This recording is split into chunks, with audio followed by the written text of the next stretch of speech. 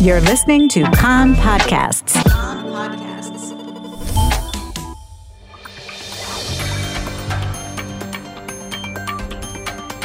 You are listening to the English language news of Kan, the Israeli Public Broadcasting Corporation.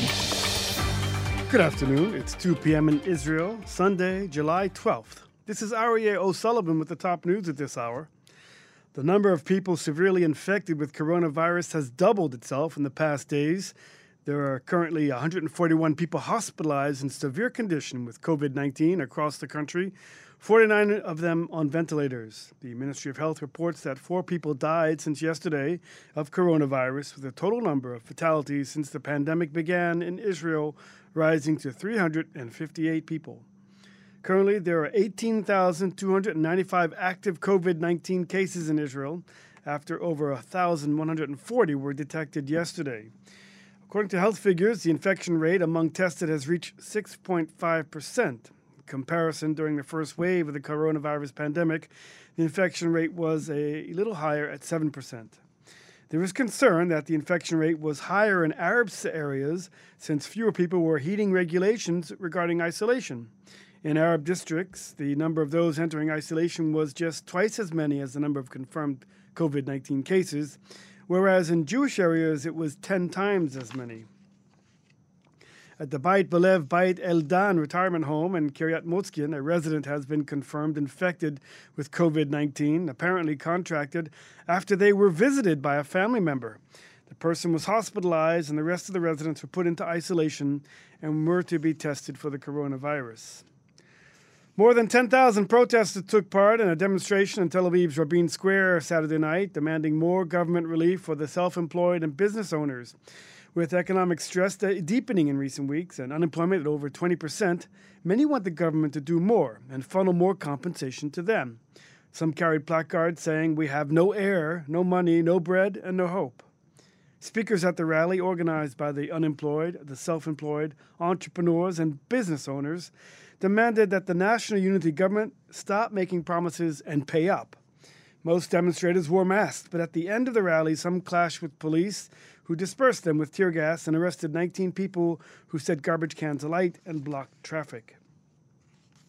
Alternate Premier and the Minister of Defense, Benny Gantz, issued a statement last night saying the coronavirus has brought the largest health, economic, and social crisis in Israel's history.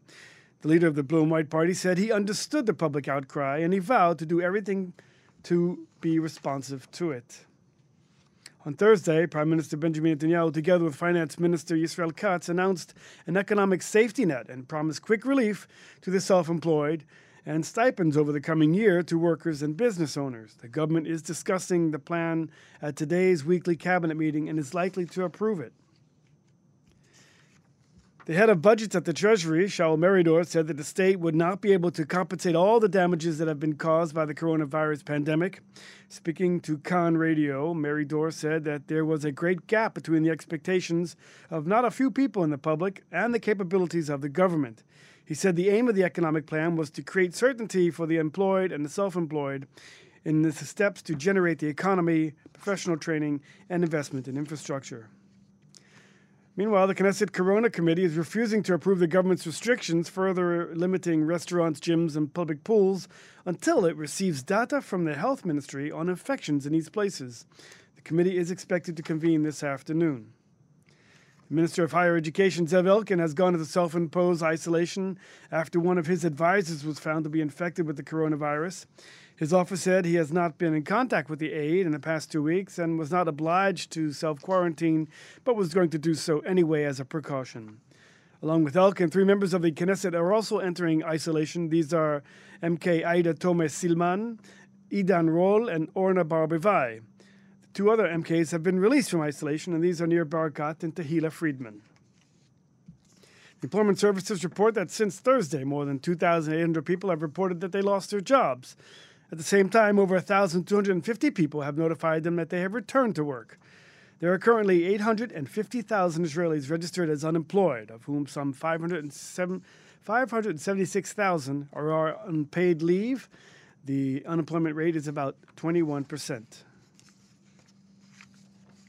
Hundreds of members of the youth movements are at this moment demonstrating near the Knesset to allow them to carry on with their summer activities. The heads of the movement have warned that they are on the verge of collapse after the government withdrew funding for them. The members are also calling for the funding to be returned. Taking a look at the weather, and no change till Tuesday or Wednesday, which are forecasted to be hotter. Maximum temperatures in the main regions: Jerusalem and Tzfat 29, Tel Aviv 30, Haifa 28, Beersheba 33, and in Eilat going up to 40 degrees centigrade. That's the news from Kan Reka, the Israeli Public Broadcasting Corporation.